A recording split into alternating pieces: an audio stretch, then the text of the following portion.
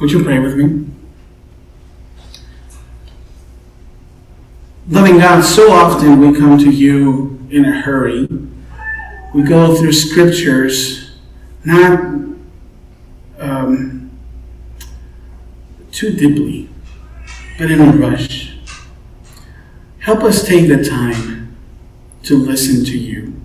Help us pay attention as you speak to us once again. May we be challenged by your word, that we may leave this place not as we came in, but as renewed people. And so it is in the name of Jesus that we pray. Amen.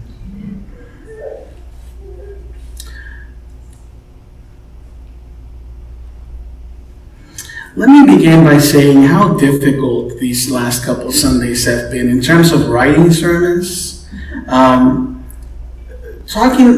We're talking about a very complex topic, which is forgiveness. Because when it comes to forgiveness, Jesus wants to challenge us.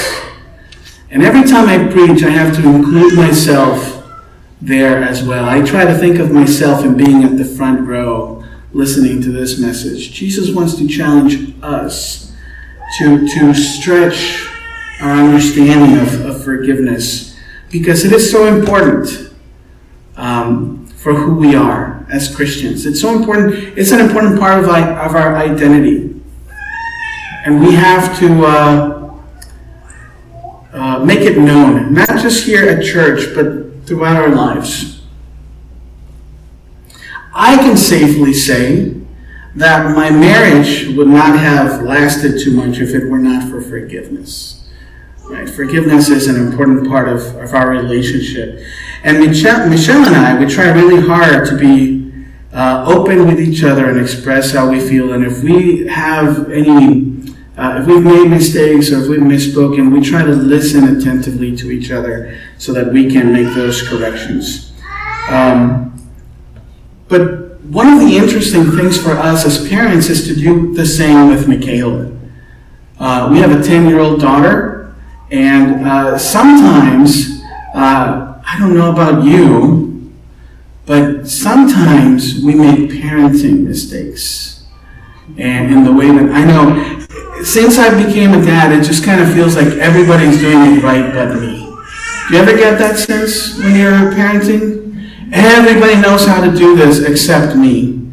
And so we make mistakes, but one of the practices that we've decided that we are going to commit to is to ask for forgiveness from Michaela when it's necessary. Not just from each other as adults, but to go to my daughter and say, listen, Michaela, I said this, I did this, I want you to know that it was wrong, and I'm sorry. Would you forgive me? Because that gives her an opportunity to participate in that as well. We want to acknowledge her humanity and just the importance of her importance as a member of our family. And so taking this time to do this, not just with the grown-ups, but with our kids, I feel like that's a skill that needs to be practiced. Now, I'm not going to pretend that I got this whole forgiveness thing nailed down, but I practice. And when you ask for forgiveness, you open yourself up for someone to say no. You put yourself in a vulnerable position. And that is what Jesus is asking us to do. Okay? Not just in the asking of forgiveness, but in the participating of forgiveness. And that can be such a difficult thing, to extend grace to each other. And to accept grace from other people. Now, the passage that we just read is an interesting one. It begins with Peter asking a question. He asked Jesus, if another church member sins against me, how often should I forgive? As many as 7 times? Let me begin by saying that this itself is very generous. 7 times was generous in terms of forgiveness. Most teachers at the time would have said to forgive 3 times. 3 times is enough. If you don't forgive a person, if you forgive a person 3 times, they don't change, you're good. They don't get it. But Peter he was feeling generous that day. And he said, how many times should I forgive my brother or sister? 7 times? But Jesus tells him not 7 times, but 77 times. Now, I've read different versions, different translations of this passage, and some of them don't say 77 times. They say 70 times 7 times. Now, I became a pastor, or one of the reasons why I became a pastor specifically was, I don't want to do math. But this passage in particular is asking me to do math. So how many times? So I started counting. 70 times 7. So I do the math. It's like, okay, so that's more. 490 times, right?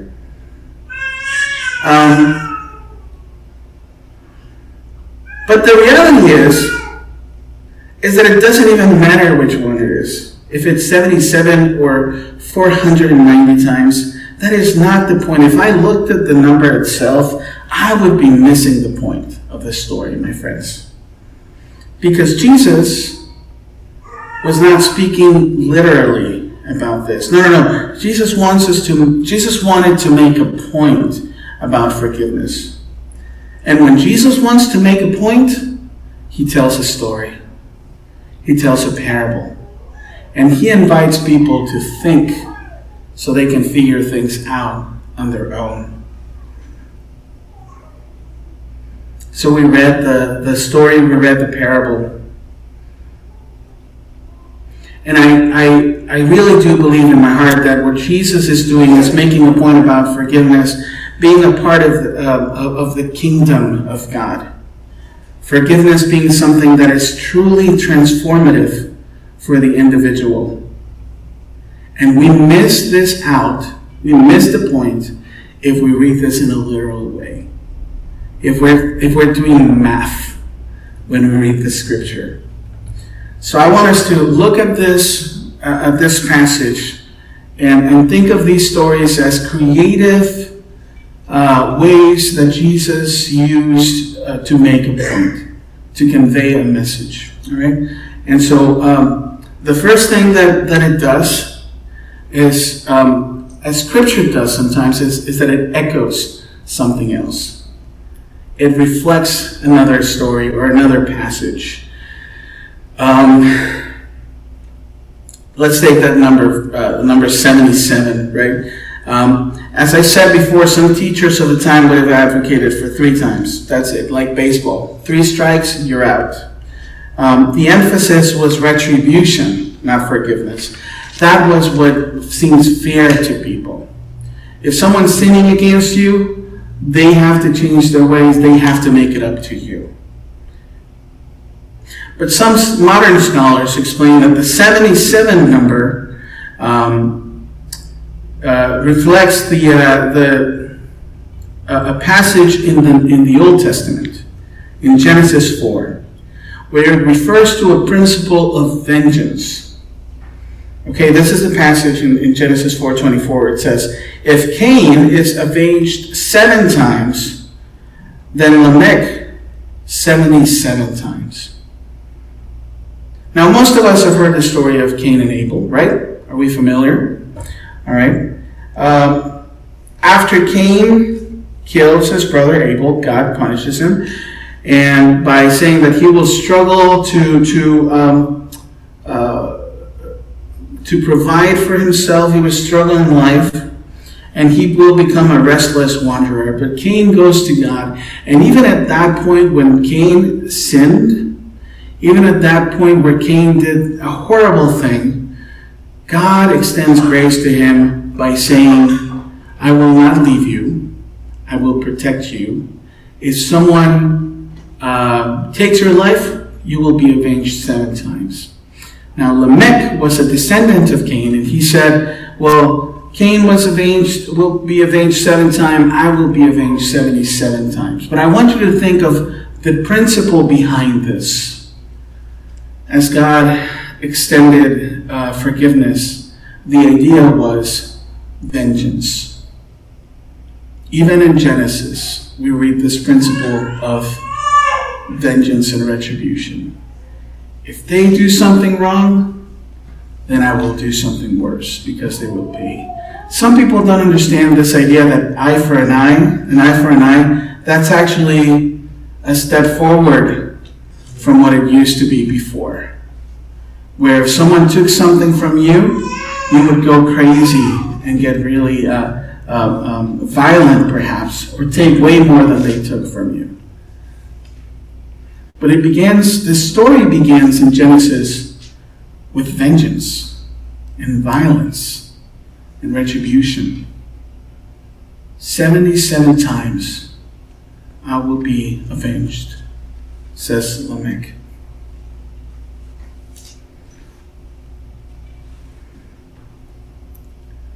The number was used to refer to extraordinary vengeance. But Jesus was turning that principle on its head. And now he was talking about extraordinary forgiveness. It's not 7 times that you're called to forgive, but 77 times. Because the kingdom of God, or as Matthew calls it, the kingdom of heaven, is a reversal of the status quo. The first will be last, the last will be first. And people do not boast about being avenged, but rather make forgiveness a priority in their lives. There is a strength in forgiveness, Jesus seems to be saying, that is not found in revenge. There is a strength in forgiveness that builds and does not destroy. Because forgiveness is a creative force. Not a destructive force, but a creative force. And I like to think that the number 7 is intentional.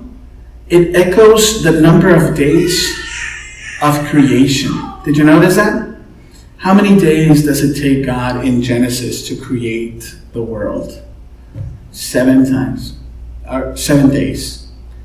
So we can see, as someone who was reading this at the time, they would have associated the number 7 with creation, and they would have thought of a creative process. And I do think that as you forgive 77 times, you are giving God an opportunity to create something new within you. Something new and exciting, something different. I don't know what that looks like. But I know that God has an opportunity to create something new in your heart through the process of forgiveness. Are you with me? The process of forgiveness is creative in your heart. It's transformational. And we have to give God that opportunity to create something. Now, just like things in Scripture echo other things, we got to understand that Jesus sometimes uses hyperbole for that purpose. Matthew has Jesus using hyperbole in his teaching. Sometimes something else we would miss if we read the Scriptures literally. Hyperbole is what? Who knows what hyperbole is? It's an exaggeration. It's an outlandish statement that is made with the purpose of making a point. Let me give you an example. Does anybody know what a talent is? The story that we were reading talks about talents. How many talents? Was it 10,000 talents? Huh? What is the current exchange rate for talents? How many dollars is a talent? Because it also uses the word denarii. Have you heard this before? Yeah. I just recently learned, and I'm a little embarrassed to confess this, that the word dinero in Spanish comes from the word denarii. Yeah. Kind of fun, isn't it? Dinero. It's money. It's currency. So, a denarii would be equivalent to the salary 1 day's worth of salary for a laborer. So if you're a laborer in the times of Jesus and you go to work for a whole day, you get 1 denarii. All right? Just so we have an idea. Now, 10,000 talents is supposed to be a shocking amount. Can you hear me? Hello?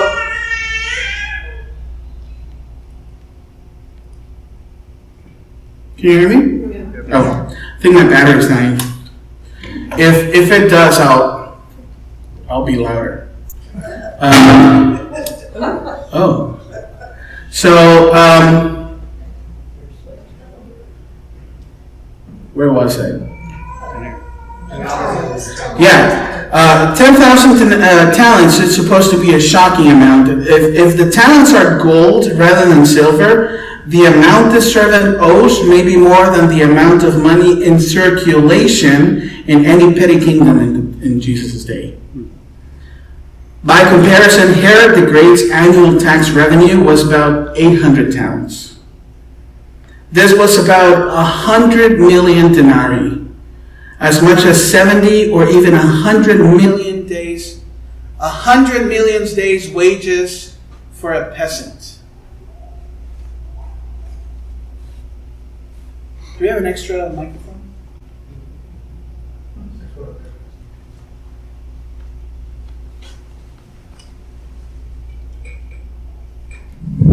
Can you hear me? Oh, wow.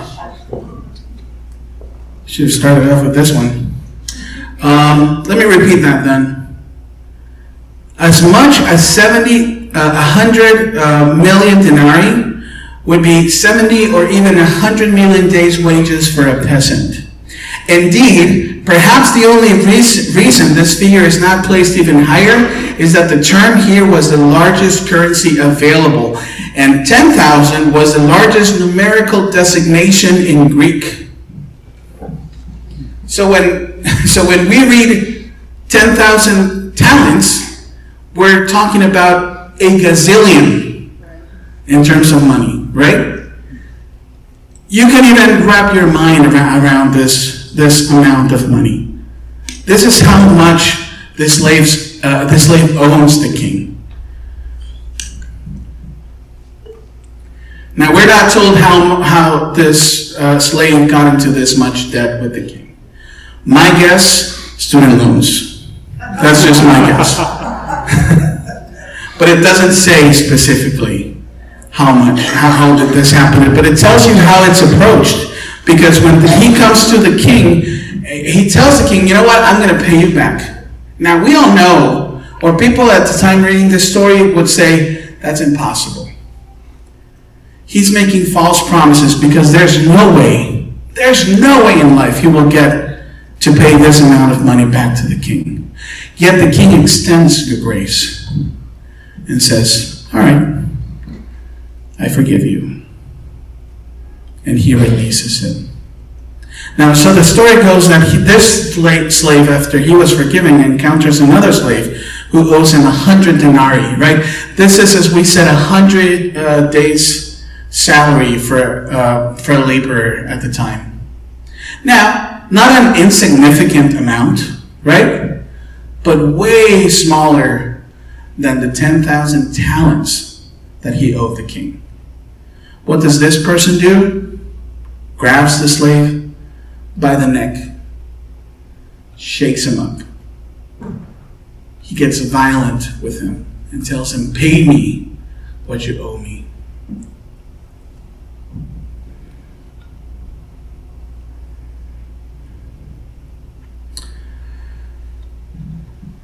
We understand the lesson in this story, in this parable, that grace is extended to this first slave, but for something that he can't even begin to repay in his lifetime. But he is unable to extend grace to someone else who owes him a more reasonable amount. He's being unfair. Now, someone in our study group brought up the fact that we pray about this every week. here at church, when we pray the Lord's Prayer, we say, forgive us our trespasses. What? You know this, right? We should know this. As we forgive those who trespass against us. Now, if I were in Mexico praying this prayer in Spanish, I would say, forgive us our debts, as we forgive those, as we forgive our debtors.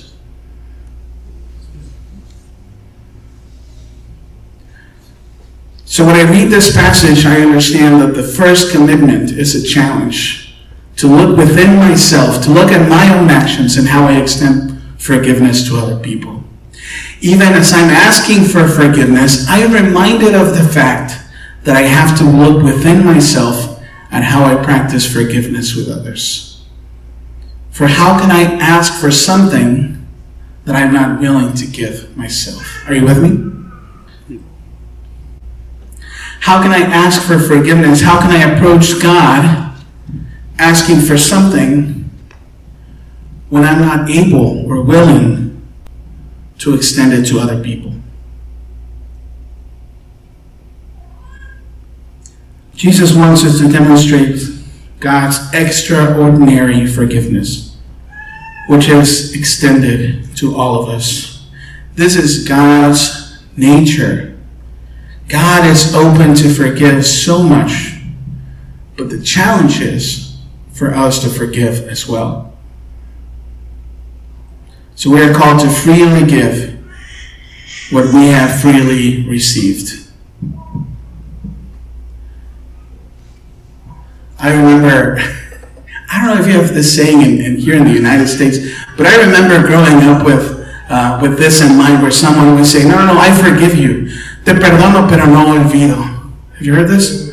I forgive, but I don't forget. I forgive, but I don't forget. And it's just, we have a great memory. We have great memory when someone has done something wrong with us. But forgiveness is counterintuitive.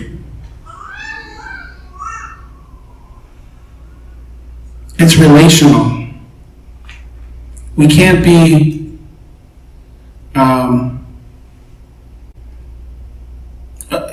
we're called to make this part of our walk with Christ. Now, another reminder from this morning that I always try to be very careful when I preach about forgiveness is, yes, we are called to forgive, but that forgiveness should never be used as an excuse to put ourselves in a toxic, harmful situation. Can you say amen? Amen. Sometimes it's okay to forgive from a distance. Sometimes it's okay to have, or I would say always, we should aim to have healthy boundaries with people. Yes, we forgive. But forgiveness does something within our hearts that makes a difference. Forgiveness is not necessarily about the other person, but about our relationship with God. So in conclusion, friends, forgiveness is not merely a numerical exercise. It's not math that we do. It's not transactional. If you do this or that, I will forgive you. That's not what we're reading in this scripture. It is a divine principle that calls us to emulate the extraordinary forgiveness of our loving Creator. Whether it's 7 times, 77 times, or just something that beyond our counting, the essence remains the same. We are called to forgive generously, extravagantly. I like the way you expressed it in our reading today. That was good. Yeah.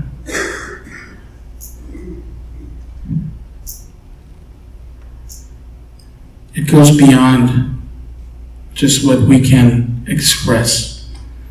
Just as we have received boundless forgiveness from God. So as we leave this place, may we carry with us the transformative power of forgiveness, knowing that it not only mends broken relationships, but it shapes us. It shapes us into instruments of God's grace and reconciliation in a world that is yearning for healing. Our world needs healing. Are we willing to be part of the healing process in our world today? If we are, we must let the Holy Spirit guide us in this journey and make it an integral part of our walk with Christ. My prayer, friends, for you and for me is that our lives may become a testament to the incredible strength and beauty of forgiveness. The challenge is then,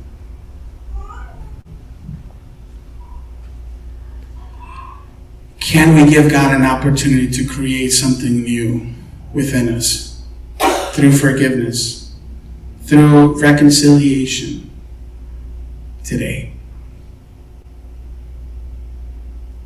Let us pray. Loving God, we thank you for your love, which is unconditional. Sometimes we want to have conditions. We place little asterisks next to our love or our forgiveness. But you are challenging us today to think of forgiveness not as something that's transactional, but as something that's part of our relationship with you. Help us understand this principle. Help us be challenged by it. If it makes us uncomfortable, let it be so.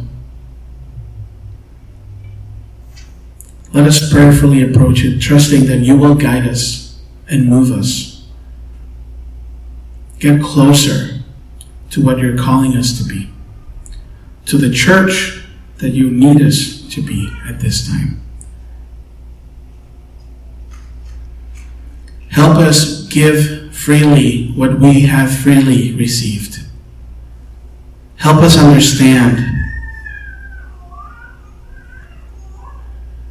that we get to experience forgiveness from you. And if we want to be reflections of your love, then we are called to be comfortable with forgiveness. Help us be the church. Help us be the people that you're calling us to be at this time. And so it is in the name of Jesus that we pray. Amen.